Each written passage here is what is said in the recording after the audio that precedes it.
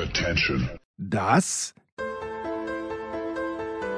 sind die Daily Nuggets auf Sportradio 360.de. Selten golden und ganz sicher nicht täglich, aber wir haben uns stets bemüht. Also meistens. Nun gut, zu besonderen Anlässen, wie eben heute, zum Thema Tennis. Die Daily Nuggets. Jetzt. So, Herrschaften, eine Woche Pause haben wir gemacht in unserem Montagsdaily zum Tennis, weil ich in Paris war. Oder waren es 2 Wochen Pause? Kann mich gar nicht erinnern, 2 Wochen Pause waren es, glaube ich. Jetzt bin ich wieder da und der Tennisprophet in Wien, Andreas Du-Rieux, ist auch wieder da. Servus, Andi. Danke für die Möglichkeit, lieber Jens, dass du dich zerspragelst und ich freue mich, dass wir gemeinsam dieses Finale aufarbeiten werden. Ein bisschen, vielleicht auch aus performance-mentaler Sicht, das wäre mir ein Anliegen. Ja, können wir gerne machen. Ich bin heute schon geschwommen, du auch. Ja, ich habe bereits 40 Längern, bevor ich diverse Medien besuchen durfte, fernsehmäßig und dort auch ein bisschen was erzählt habe, was mir jetzt so aufgefallen ist. Habe ich 40 Längern, das sind, sind nur 1 Kilometer, aber immerhin. Nicht allerweil. Der nächste folgt dann nach unserem Gespräch. Am Dach. Wo schwimmst du herum? Ja, im Olympiabad, netterweise, wo eine 50 Meter Bahn ist. Und da habe ich auch meine 40. Es waren so, glaube ich, sogar 42 Längen. Nein, oder mehr? Ich weiß es nicht mehr ganz genau. Allerdings ist das ein 50er, da hast du noch was voraus. Ja, ein kleines bisschen. Du, und was ich dich fragen wollte, aber allen Ernstes, ja, es gibt ja in der Psychologie übrigens auch eine Metapher für den Djokovic, und der Falco hat sich so, Hans Hölzer hat sich erfunden als Falco, diesen Alter-Ego-Effekt. Also wer warst du, als du geschwommen bist? Ich war immer Marc Spitz, haben wir gedacht, ich bin Marc Spitz. Also mein erster Schwimmer, der mir getaugt hat, war ein Amerikaner namens Matt Biondi. Wer sich erinnern kann, 1992 war es, glaube ich, in Barcelona. Sieger über 100 Meter, und weiß ich noch, beim Vorlauf ist er reingekommen mit einem dicken Vollbart. Aber vor dem Finale hat er sich den Vollbart dann wegrasiert. Danach, und das darf man jetzt ja kaum mehr sagen, weil ich habe keine Ahnung, wo er politisch steht. Wahrscheinlich ist er Offizier der russischen Armee, aber Alexander Popov fand ich immer überragend. Und eigentlich aber, wer mir schwimmtechnisch am besten gefallen hat, war ein leicht übergewichtiger Ungar, der nämlich die 400 Meter Lagen unfassbar gut geschwommen ist. Ich hoffe, es waren die 400 Meter Lagen. Tamás Storni. Da hat mir, kann ich mich noch erinnern, ja. Da hat mir der Name auch immer ungemein gut gefallen. Tamás Storni. Na, ich habe mich immer auch, weißt du, auch ein bisschen, um mich technisch nachzuverbessern, schauen, welche Arten, wo kann man was rausholen und so zugtechnisch, du weißt es, dass man halt nicht stehen bleibt, auch orientiert an den Weltklasse. Leuten wird immer natürlich der Groß sehr gut gefallen, der Albatros ist. Oh ja. Und dann eben der Markus Rogan, der ja auch, kann man sagen, okay, es war ein bisschen eine Randspartengeschichte, weil wer ist gern das geschwommen, das war eigentlich den meisten wurscht, ja. So wie man halt das Mixed auch sagen könnte, beim Mixed, das ist wurscht, ist zwar Grand Slam, aber kratzt wenige, du weißt, was ich meine, und aber du musst einmal Weltmeister werden. Ja, eben, ja, und Olympia, da war ich sogar in Athen 2004, wie der Rogan Silber gewonnen hat, und ich glaube, wie hieß nochmal sein Bezwinger, Pearson? Bin mir nicht sicher. Der dann für einen Pearsall, glaube ich. Pearsall, genau. Der dann für einen Moment disqualifiziert wurde, wenn ich mich richtig erinnere, und dann doch wieder nicht, weil es bei der Wende nicht gestimmt hat. Naja, gut, zurück. Also ich gehe mal mit meiner Finalanalyse all in und sage, weil ich in den Foren nur Gegenteiliges gelesen habe und weil ich das für Humbug halte, wo alle gesagt haben, ja, aber der Ruud hat viel zu schwach gespielt im Finale. Ich sage hier, dass der Kaspar Ruud einen sehr guten Matchplan hatte gegen Djokovic, dass Kaspar Ruud nicht besser spielen kann, als er am Sonntag gespielt hat. Und das zeigt aber erst, wie gut Novak Djokovic ist. Ich glaube nicht, der Ruud kann sich null vorwerfen, außer dass er vielleicht im ersten Satz im Tiebreak 2 Bälle nicht besonders schlau gespielt hat und dass dieses Break vielleicht ein kleines bisschen zu einfach hergegeben hat. Aber ich sage, hier felsenfest überzeugt, Ruud kann gegen jemanden wie Djokovic nicht besser spielen als gestern. Er hätte es unter keinen Umständen gewonnen, aber ich hätte es mir gern angeschaut, wenn er den ersten Satz gewonnen hätte. Ja, ich bin aus nicht opportunistischen Gründen 100%ig mit dem d'accord, was du sagst. Wenn ich beim Ruud beginnen darf, in puncto Performance, da ist einmal eines ganz klar, dass der gelernt hat aus der Niederlage des letzten Jahres. Ja? Das muss man schon sagen.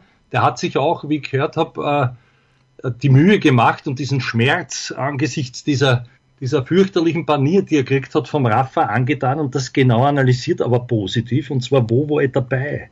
Wo hätte ich vielleicht da und dort was anders machen können? Und war strategisch, wie du sagst, fantastisch eingestellt, inklusive Mondbälle. Ja, hat aber auch, und jetzt komme ich zu einem Punkt, hat das dominieren müssen, weil der Djokovic dermaßen befangen war, dass ich mir schon Sorgen gemacht habe. Er sich selber offensichtlich nicht. Ja, ob er überhaupt je aus diesem Zustand des Übermanntseins und selber zu spüren, Alter, ich bringe da heute nicht einmal 50%, ja, wo sind meine Schläge? All das dann nicht die Panik siegen zu lassen, sondern irgendwelche Mechanismen und dieses Urvertrauen in sich zu mobilisieren. Da komme ich dann noch zu sehr interessanten Aspekten, aber bleiben wir mal beim Rüd. Bin voll bei dir, er muss natürlich den ersten Satz gewinnen. Und als es dann inklusive dieses super Tiebreaks, wo ein anderer Djokovic da war, wo du glaubt hast, das gibt's nicht, plötzlich macht er keinen Fehler mehr, spielt genau, was er braucht und es ist alles wie immer, wie prognostiziert. Obwohl er vorher geschwommen ist, so wie wir zwei miteinander, im sprichwörtlichen Sinn, aber der Rüd kann halt nicht, ich will nicht sagen, dem fehlt eine andere Strategie, aber er war für diese Phase perfekt eingestellt, der ist mir ein bisschen zu brav. Du kannst den Djokovic auch, wenn du schon siehst, wie der kämpft, ich will nicht sagen unfair, aber du kannst da die Schuhe binden, du kannst das Publikum mitnehmen, du kannst, also weißt du, all diese Dinge ein bisschen ausreizen und der war ja wie ein Lämmchen und hat ab dem Moment, wo es offensichtlich Klick gemacht hat beim Joker und der wieder was in sich diesen Turbo zündete, den zwischenzeitlichen, wo es dann gesehen hast, okay, jetzt geht er die Rallyes mit, jetzt lebt er nicht mehr nur von Service +1 und von einem guten Service, was nur das Beste war, wo mich gewundert hat, warum bringt er keinen Smash zusammen, weil also je länger er überlegt hat, desto schlechter war es, inklusive Stop war nichts da bei ihm, aber ich wollte ja beim Rüd bleiben und was ich ihm vorwerfen kannst das ihm nicht, aber der ist halt kein Eiskalter, der dann zudreht, wenn er die Möglichkeit hat. Zwischenfrage, wer ist das? Ich finde nämlich niemanden. Nadal ist der Einzige, der mir einfällt, der das machen kann. Von den noch aktiven Spielern. Ein fitter Nadal und wir nicht mehr sehen. Es ist natürlich, dieser Vergleich ist berechtigt, aber es ist wiederum, wir müssen dann einmal darauf zu sprechen kommen, was da auf dem Spiel stand und was da auch für den Djokovic 2 Wochen lang bedeutet hat, diese 24/7 Gedanken, die du hast. Und auch wenn du das wegmeditierst aber du kannst nicht, der rosa Elefanteneffekt ist da, du denkst dran, ob du willst oder nicht und du weißt, es ist nur mehr ein Match und du weißt, das ist gegen einen, wo du 4-0 hast, das ist alles wurscht, du stehst da drinnen und es geht nichts und so weiter, also da muss ich sagen, Hut ab, dass der irgendwie da dabei geblieben ist und dann halt schon gemerkt hat und dann auch in sich offenbar Ressourcen geweckt hat, wie ich finde, auf die er halt Zugriff hat, vielleicht durch seine Spiritualität, vielleicht dadurch, dass er, und das glaube ich sehr, auch immer wieder plakativ betont, wie wichtig eben diese mentalen Geschichten sind. Er hatte sogar, das hat er in einem Insidergespräch früher gesagt, als Mentor, als er noch gelebt hat, den Kobe Bryant mit seiner Mamba-Mentality, also dass der sehr wohl das alles bearbeitet und nichts unversucht lässt und sei es nur, jetzt bin ich dann gleich ruhig, aber weil es mich so an unser Eins erinnert, in etwas Zuflucht sucht, wo jeder sagen kann wieder, das ist ein Blödsinn, ist durch nichts bewiesen, aber der kommt dort mit einem Chip und beantwortet, dass glaubst, das ist eine Persiflage auf sich selber, dass genau das ihm die restlichen Prozent gibt, warum er weiß, dass er gewinnt, weil er ist 36. Ja. Und auch wenn es ein Placebo-Effekt ist, aber er glaubt an sowas. Und da muss ich sagen, wenn es seinen Glauben bestärkt, Hut ab. Ja, kann ich nichts dazu anfügen. Es ist, was Djokovic da leistet manchmal. Ich war beim Spiel gegen Khachanov, bin ich da oben gesessen und es war natürlich völlig klar, dass er dieses Spiel nicht verlieren wird. Und dann aber bei 30 beide irgendein Spiel, 4-4 oder 5-5 in keine Ahnung welchem Satz, ich glaube es war der zweite, macht er bei 30 beide einen absolut depperten Fehler, der Djokovic, wo du denkst, warum eigentlich? Und macht aber dann den nächsten Punkt mit einer Total-Sicherheit wieder, so als ob er sich da selber eine Aufgabe gestellt hätte und gesagt hat, pass auf Novak, jetzt zeig mal, was kannst. Jetzt schenke ich den Punkt her, hat der andere Breakball, egal, ich schaue mir das jetzt einmal an, bin ich dieser Situation gewachsen? Natürlich war er der gewachsen, er hat ja 6 Tiebreaks gespielt bei diesem French Open und hat keinen einzigen Fehler ohne Not gemacht. Was ja komplett absurd ist und was genau das ist, was er auch im Wimbledon-Finale 2019 gegen Federer gemacht hat. Ja, Er hat dreimal das Tiebreak gewonnen und dreimal keinen Fehler gemacht. Also er hat tatsächlich diese Fähigkeit, je enger es wird und wo jeder andere, übrigens gemein oder nicht, das ist genau das, was nicht einmal zu 10% der Herr Team im Moment hat, der wird dort um so viel stärker, wo andere, sagen wir einmal kurz schlucken, ja, vielleicht auf Sicherheit spielen und ist dann ein völlig anderer. Und das muss ich sagen, dieser Self-Belief, der kommt wiederum durch Dinge, die wir lang belächelt haben, weil natürlich, wenn der erzählt, unglücklicherweise aus Wasser kann man Wein machen sozusagen, sagen alle, das ist ein Trottel, aber für sich eine Spiritualität auch dazu zu stehen, indem du brauchst ja nur schauen, der bedankt sich immer nach oben, naja, bei wem bedankt er sich denn da, ja? Wie wichtig ist ihm das denn, mit einer höheren Macht, nenne sie wie du willst, verbunden zu sein und von dort, à la Toni Polster als Elfmeterschütze, der immer gesagt hat, der liebe Gott hilft mir, ein paar Prozent für seinen eigenen Glauben, nämlich den an sich selbst, noch zu rekrutieren. Und dann sage ich dir noch eines, ist auch wissenschaftlich bewiesen, wir haben alle, auch archaisch angelegt aus der Vergangenheit, sagen wir, das wird beziffert mit 20% ein schlummerndes Potenzial, sogenannte autonome Reserven, ja.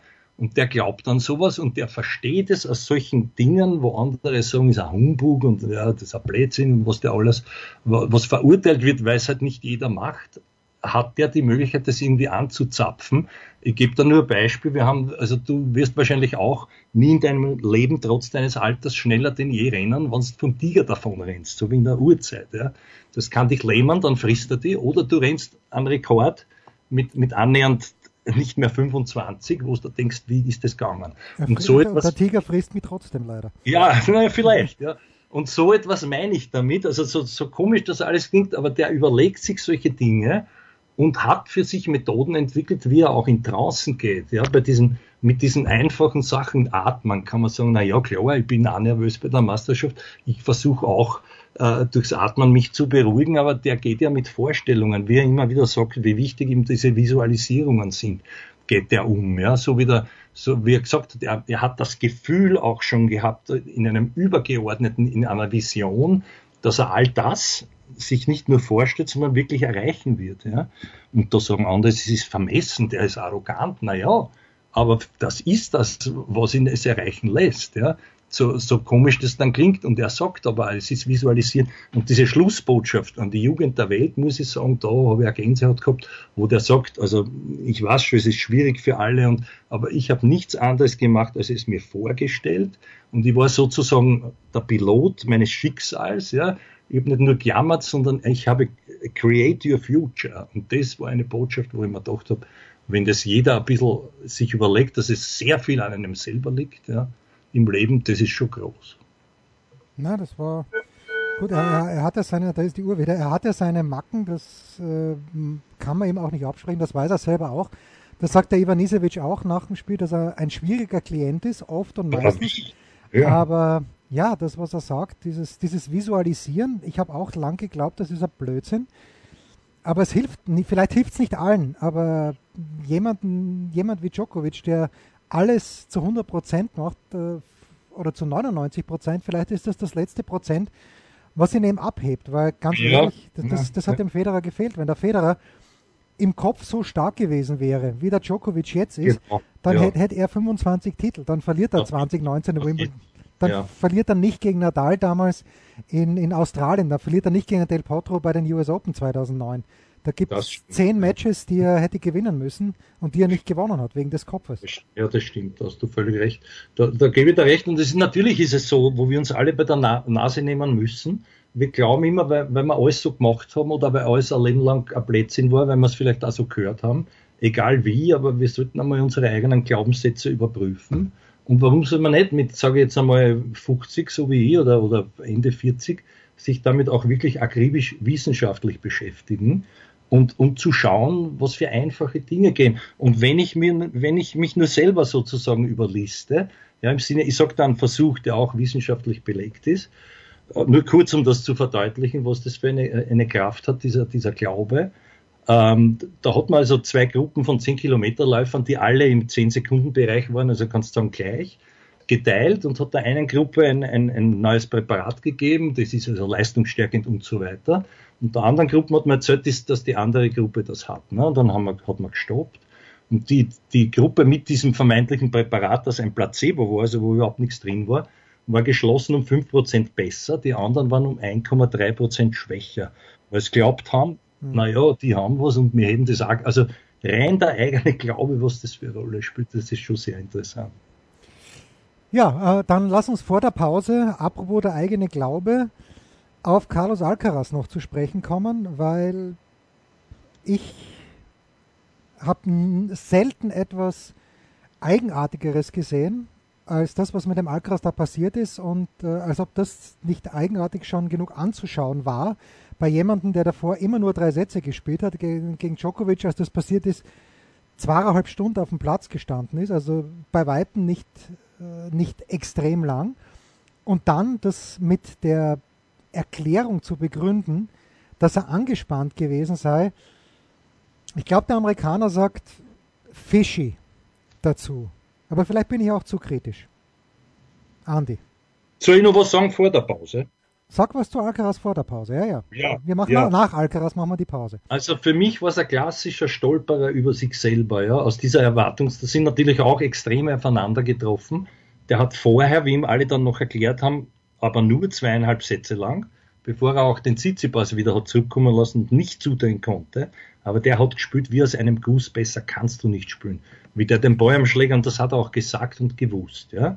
Und dann geht er hinein in einer Favoritenrolle und sagt selber im Nachhinein, deswegen rätsel ich nicht, dass er noch nie so nervös war und dass er glaubt, weil es hat ja alles gestimmt, er war weder verletzt noch irgendwas, hat auch nichts Schlechtes gegessen, dass er einfach so steif war. Das hat mich erinnert, weißt du, das werden die wenigsten noch wissen, aber es gab ein Finale, bevor der Björn Borg groß wurde, sein erstes Wimbledon-Finale gegen Ilie Nastase. Und der an sich ein lockerer Typ, der hat auch immer gelacht, hat enjoyed, was er da macht, hat Kasperlein, und der Hund war so steif, dass der hat wirklich, da war nicht nur die Hand, da war alles aus Eisen. Und dann hat's der Björn halt gewonnen, indem er gespielt hat, wie der Rüd, ja.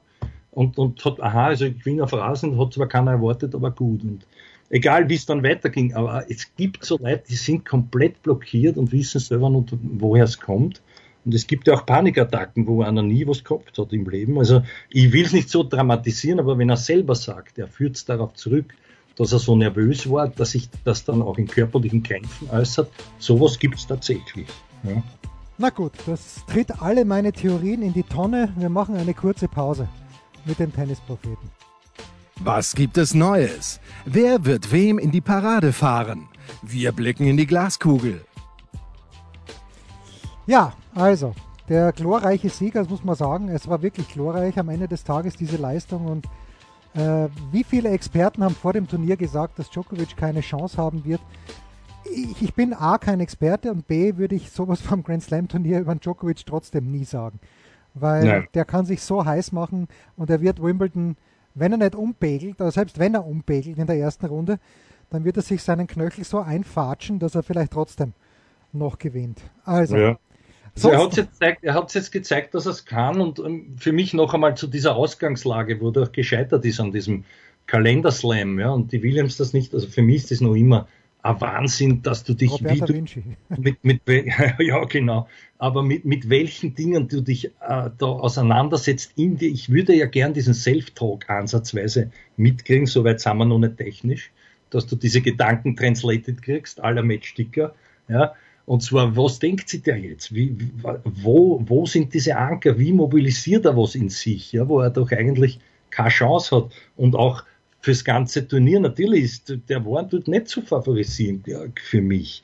Weil dort immer, das hat er dann auch gesagt, und das hast du gesehen, ihm das sehr schwer von der Hand ging. Ja, auch wenn er den Rafa zweimal, glaube ich, dort geschlagen hat. Aber über die Jahre war das eines seiner Turniere, wo er sich am schwersten getan hat, und auch keine Liebe vom Publikum, das ist inzwischen wurscht, da steht er drüber, er sagt es dann auch mit einem Schmäh, ich weiß, glaube zu wissen, das tut ihm noch immer weh, dass er halt da nicht so rundum beliebt ist wie die anderen zwar, aber die geben das schon zurück, wenn du da Gäste machst und puh, das musst du erst alles einmal wegstecken. Und auch der Herr Demissoir, wo ich immer gedacht habe, okay, jetzt diskutiert er, jetzt ist gefährlich, dass er ganz wegbricht, der Joker, eben um das, wo er ja recht hatte, aber was halt Auslegungssache ist, dass der so schnell immer den Score ansagt, das heißt, naja, das sind diese 25 Sekunden, das ist ja wirklich ein Wahnsinn. Also wenn es da ein bisschen langsamer, dann haben wir alle mehr Zeit.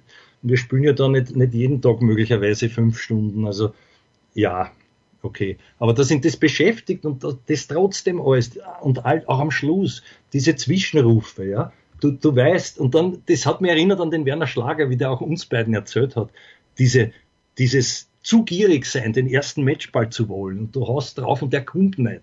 Dann wieder Zwischenrufe. Und das muss ja sein wie Ewigkeiten, dass du da den Fokus hältst. Ne?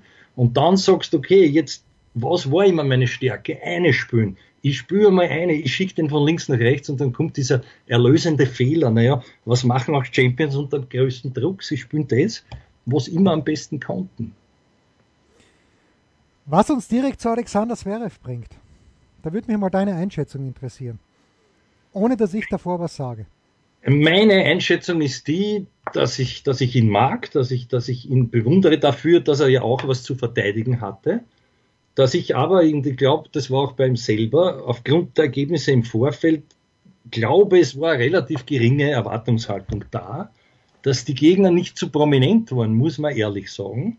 Dass er da und dort auch gut gespielt hat, aber dass all das auf einmal weg war, inklusive Zuversicht gegen den Rüd, auch was die Serviceleistung betrifft und so weiter, irgendwie keine strategischen Überraschungen, gar nichts.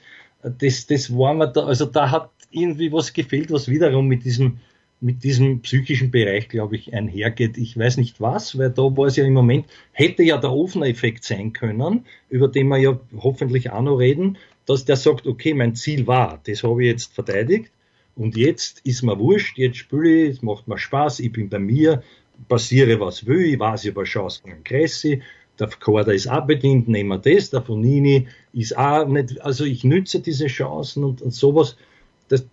Ich finde, der war da nicht so bei sich, vielleicht sehe ich es falsch und das ist ja auch interessant, weil er sein Bruder teilweise sogar mitanalysiert hat, aber da habe ich eben nicht gehört, vielleicht hast du da mehr. Also für mich war es dann doch enttäuschend, weil ich glaube, einen angenehmeren als den Rüd kriegst nicht so bald in einen Semi von einem Grand Slam. Ja. Überhaupt, wenn du im Vorjahr fast diesen Allzeitgott Nadal tut. Also ich will nicht sagen, aber auf der Schaufel gehabt hast, das schon. Ja gut, wieder auch hier der beliebte Narrativ, dass er das Spiel ja gewonnen hätte, wenn er sich nicht verletzt hätte. Ja, so weit lehne ich mich nie aus dem Fenster, weil er war einen Satz hinten und war auch im zweiten Satz hinten, wenn auch nicht mit Break. Aber ja, das ist mir natürlich, und zum Glück war ich die meiste Zeit in Paris und habe nicht mitbekommen, was da im TV alles erzählt wurde. Aber ich habe von mehreren Leuten gehört, es war nicht zu ertragen, was Stach vor allen Dingen gesagt hat. Manche Leute in Paris, die früher abgereist sind, haben gesagt, sie haben Angst vor Stach. Erfahrene Journalisten wohlgemerkt, weil sie das dann anhören müssen. Aber mir ist grundsätzlich zu wenig, es ist nicht die Schuld vom Zverev, dass er nur Gegner bekommt, die er schlagen muss und die er dann auch geschlagen hat. Bis zum Halbfinale. Man kann ihm ja keinen Vorwurf machen, dass der Sinner zu deppert ist, gegen den Altmaier zu gewinnen, dass der Medvedev keine Lust oder was auch immer gehabt hat, richtig schlecht gespielt hat gegen den Seibold Wild, auch vor allen Dingen im 5. Satz, absolut katastrophal. Da kann man dem Zverev überhaupt keinen Vorwurf machen, aber ich hätte halt gern von einigermaßen normalen Journalisten auch eine Einordnung, dass wer dann gekommen ist, lauter Gegner waren, die gegen Zverev eigentlich keine Chance haben.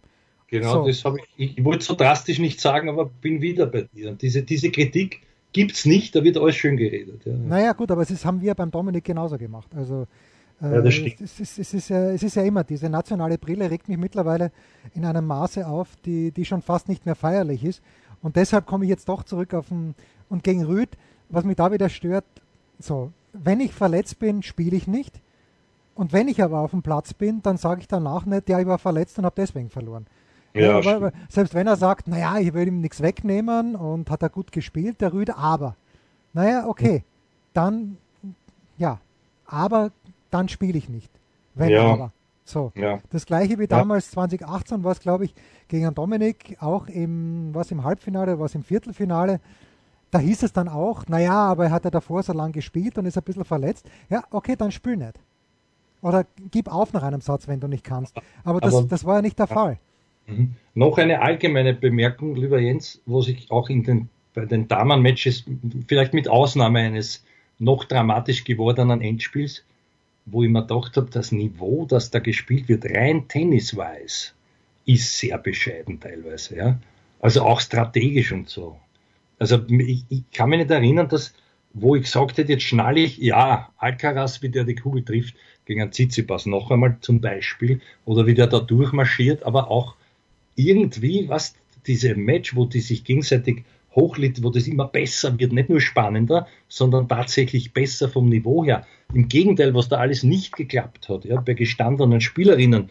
Ich würde es nicht wieder über die Frau Sabalenka herziehen, aber auch da, die hat ja das auch, die Muchova, die hat gar nicht gewusst, wie er geschieht und gewinnt dort mit irgendeinem Krampf im Oberschenkel und das sind alles Dinge, wo das muss man auch so sehen, dass das Niveau, und jetzt bin ich wieder bei etwas, auch wieder bei einer Erwartungshaltung, dass ja viele glauben, sie müssen dann auch mehr spielen, als notwendig ist. Ja?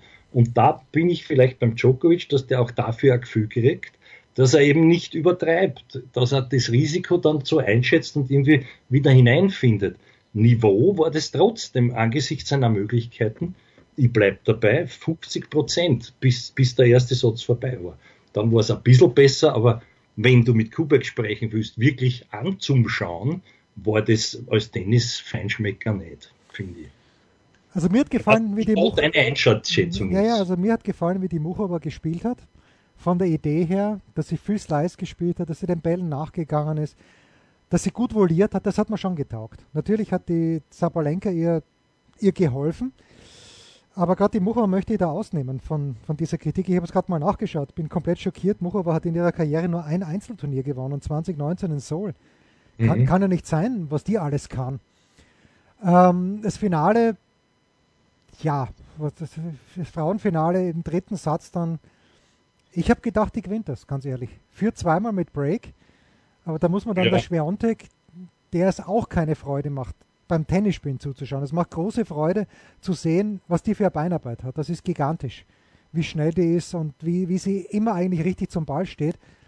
Aber schön ist das natürlich auch nicht. Das ist variantenlos. Also ich weine Ashley Barty nach immer noch, weil natürlich, wenn jeder so spielen würde wie die Barty, wäre es auch nicht lässig, aber jetzt dieser Kontrast, der da fehlt, und da hat die Muchova, hat mich fast am meisten begeistert von den Frauen, nicht fast, sondern hat mich am meisten begeistert von den Frauen, weil da immer ein bisschen Variation drinnen war.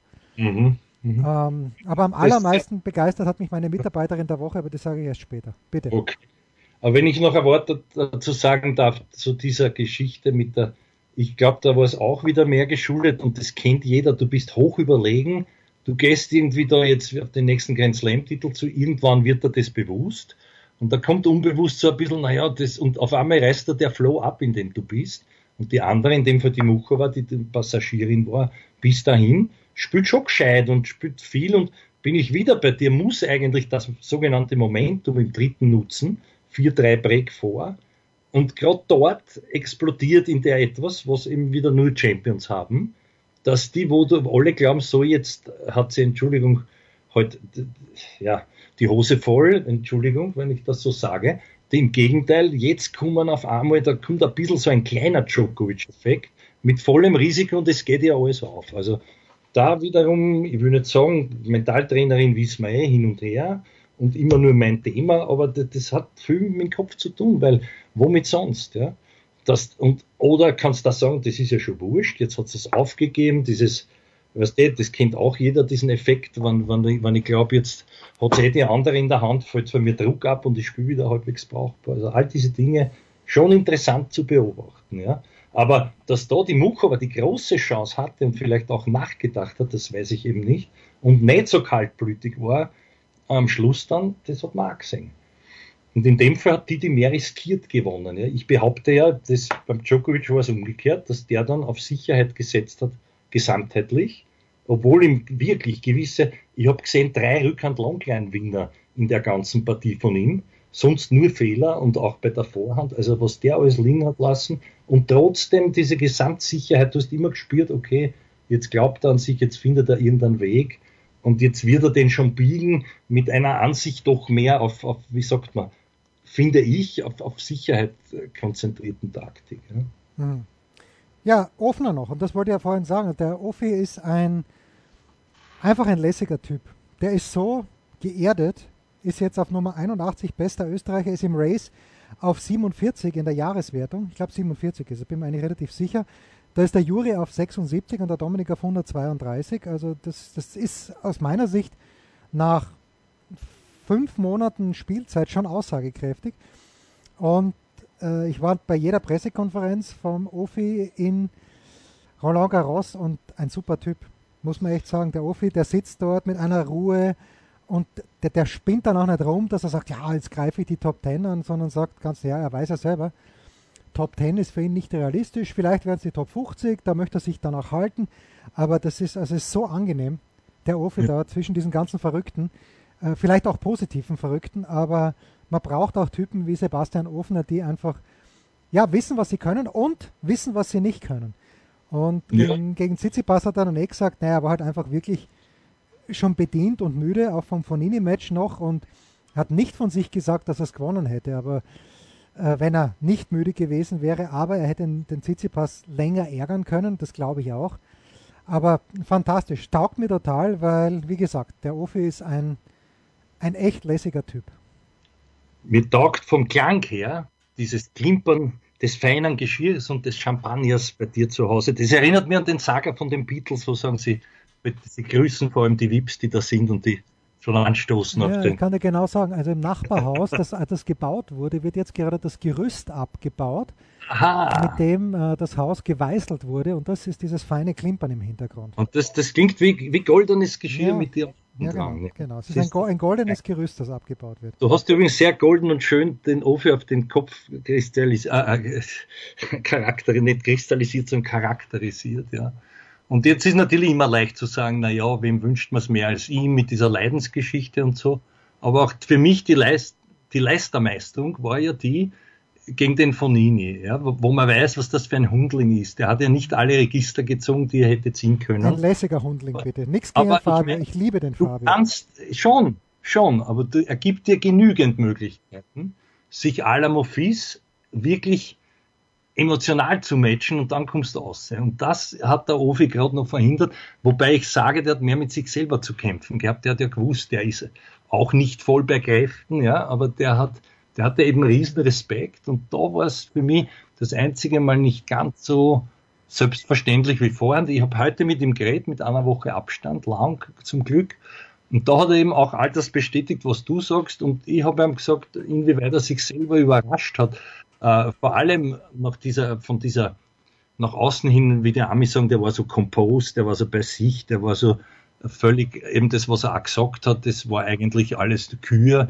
er musste ja nichts mehr beweisen, also von daher war es mental nicht so schwer, aber das dann auch wirklich so auf den Platz zu bringen, diese Trainingsleistungen, und auf einmal so zu spielen, als wäre, man entschuldige, Classic, Korda und Fonini, auch wenn die im Rollstuhl sitzen, haben die eine Aura und einen Nimbus, wo man schon ein bisschen im Vorhinein, sagen wir, ein bisschen beeindruckt sein könnte. Und das war eben alles nicht der Fall. Und er hat gesagt, er hat eben für sich gelernt, genau das, was du jetzt auch gesagt hast, dass er sich auf sich fokussiert, dass er weiß, wie schmal dieser Grat ist, und dass er jetzt entspannt spielen wird können, weil er jetzt endlich wo drinnen ist, von dem er immer nur geträumt hat. Also der sagt nicht, jetzt muss ich beweisen, dass ich da hingehöre, sondern das hat mir wieder gefallen, und sehr sympathisch, sehr down to earth. Was mir vielleicht ein bisschen fehlt, aber das kann auch sein, weiß ich nicht, weil ich so ein Typ immer war, dass man vielleicht auch nach außen hin ein bisschen selbstbewusster auftritt, oder tue ich ihm jetzt Unrecht, ja? Naja, ich finde, der Ofi hat dann trotz allem einen lässigen Swagger, weil er in sich ruht. Also das ist, glaube ich, was es trifft im Moment. Der hat das werden vielleicht unsere deutschen Hörer nicht mitbekommen haben, aber der hat eine unfassbare, du sagst, der Leidensgeschichte, hat über 1,5 Jahre nur mit Schmerzmitteln trainieren und spielen können, und jetzt ist er da, jetzt spielt er schmerzfrei. Schauen wir mal, was er auf Rasen schafft. Das ist aber wieder lässig, wie er sagt, 2017 da in Wimbledon, das war reiner Zufall, dass er so weit gekommen ist. Da war er als Tennisspieler überhaupt noch nicht ready, und jetzt ist er es aber. Ich bin gespannt. So, wir machen eine Pause und dann noch unsere Mitarbeiter oder Mitarbeiterinnen der Woche. Ein Fallrückzieher von der Mittellinie? Ein Skiflug über einen Viertelkilometer? Oder einfach nur ein sauber zubereitetes Abendessen? Unser Mitarbeiter, unsere Mitarbeiterin, unser Darling der Woche. Mitarbeiter oder Mitarbeiterinnen der Wochen muss es ja fast heißen. Und es gibt zahlreiche Kandidaten. Andi, du magst anfangen. Naja, mag ich, aber ich glaube, ich werde jetzt den Ofner und die Frau Graber gemeinsam nicht wegnehmen, oder darf ich nur einen?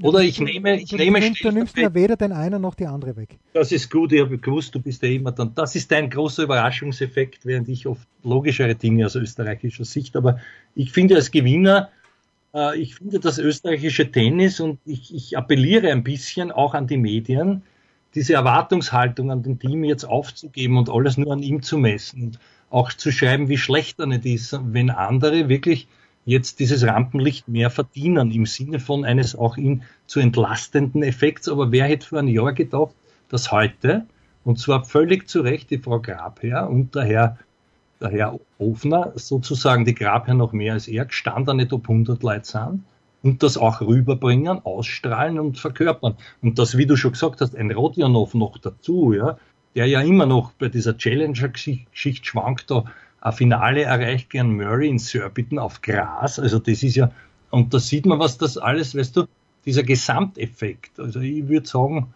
naja, gesamtheitlich sehe ich da schon einen Aufschwung. Man kann jetzt nicht diese Seriensiege erwarten, ja.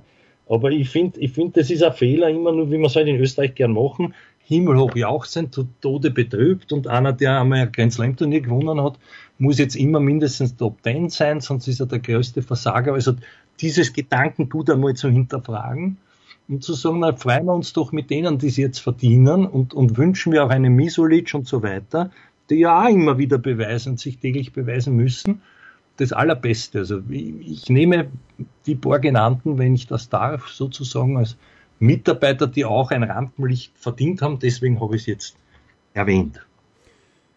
Jo.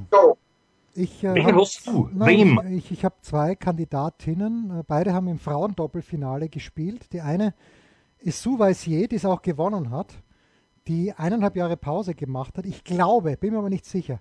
Ich glaube, dass sie Mama geworden ist. Aber wie gesagt, das ist jetzt ganz gefährliches Halbwissen. Darf ich tippen, wer die zweite ist? Selbstverständlich. Die Frau Kato? Nein, die nicht. Nein. Okay, nicht. Das war natürlich eine höchst unglückliche Situation und eigentlich ein Wahnsinn, dass sie disqualifiziert worden ist. Und eigentlich wäre sie eine valide Kandidatin geworden, aber ich bin ein großer Fan von Taylor Townsend, die so unfassbar gut voliert, wie ich das bei einer Frau, also das ist Taylor Townsend, was den Volley angeht, dann kommt eine Ewigkeit nix und dann kommt Martina Hingis und die hat vor 5 Jahren zum Tennisspielen aufgehört. Ich habe der Townsend, die natürlich ihre athletischen Probleme hat, die auch Mama, bei der weiß ich, die Mama geworden ist. Aber dieses Halbfinale, Townsend und Fernandes gegen Pegula und Goff, habe ich mir angeschaut. Und die haben die vorne abgeschossen aus 3 Metern Entfernung, und die Townsend hat zurückvoliert, hat dann irgendwie am Ende noch den Punkt gemacht. Es war so grandios anzuschauen, und ich hätte mir wirklich gewünscht, dass Townsend Fernandes das Doppelfinale gewinnen. Haben sie nicht gemacht. Xinyu Wang, bei den Vornamen bin ich mir nicht ganz sicher, also Wang bin ich mir sicher, und Sue Weissier haben es gewonnen, auch schön, aber ich schaue der Townsend wirklich gern beim Tennisspielen zu, weil man weiß nie, was kommt, aber meistens kommt was Gutes. Darf ich dich was fragen? Bitte. Du machst das also nicht am Endergebnis fest? Nein. Aber dann dürftest du die Grabherr auch nicht nehmen. Da hast du recht. Das waren die Daily Nuggets auf sportradio360.de. Ihr wollt uns unterstützen? Prächtige Idee! Einfach eine Mail an steilpass@sportradio360.de schicken und ihr bekommt alle Infos. Und versäumt nicht die Big Show. Jeden Donnerstag neu.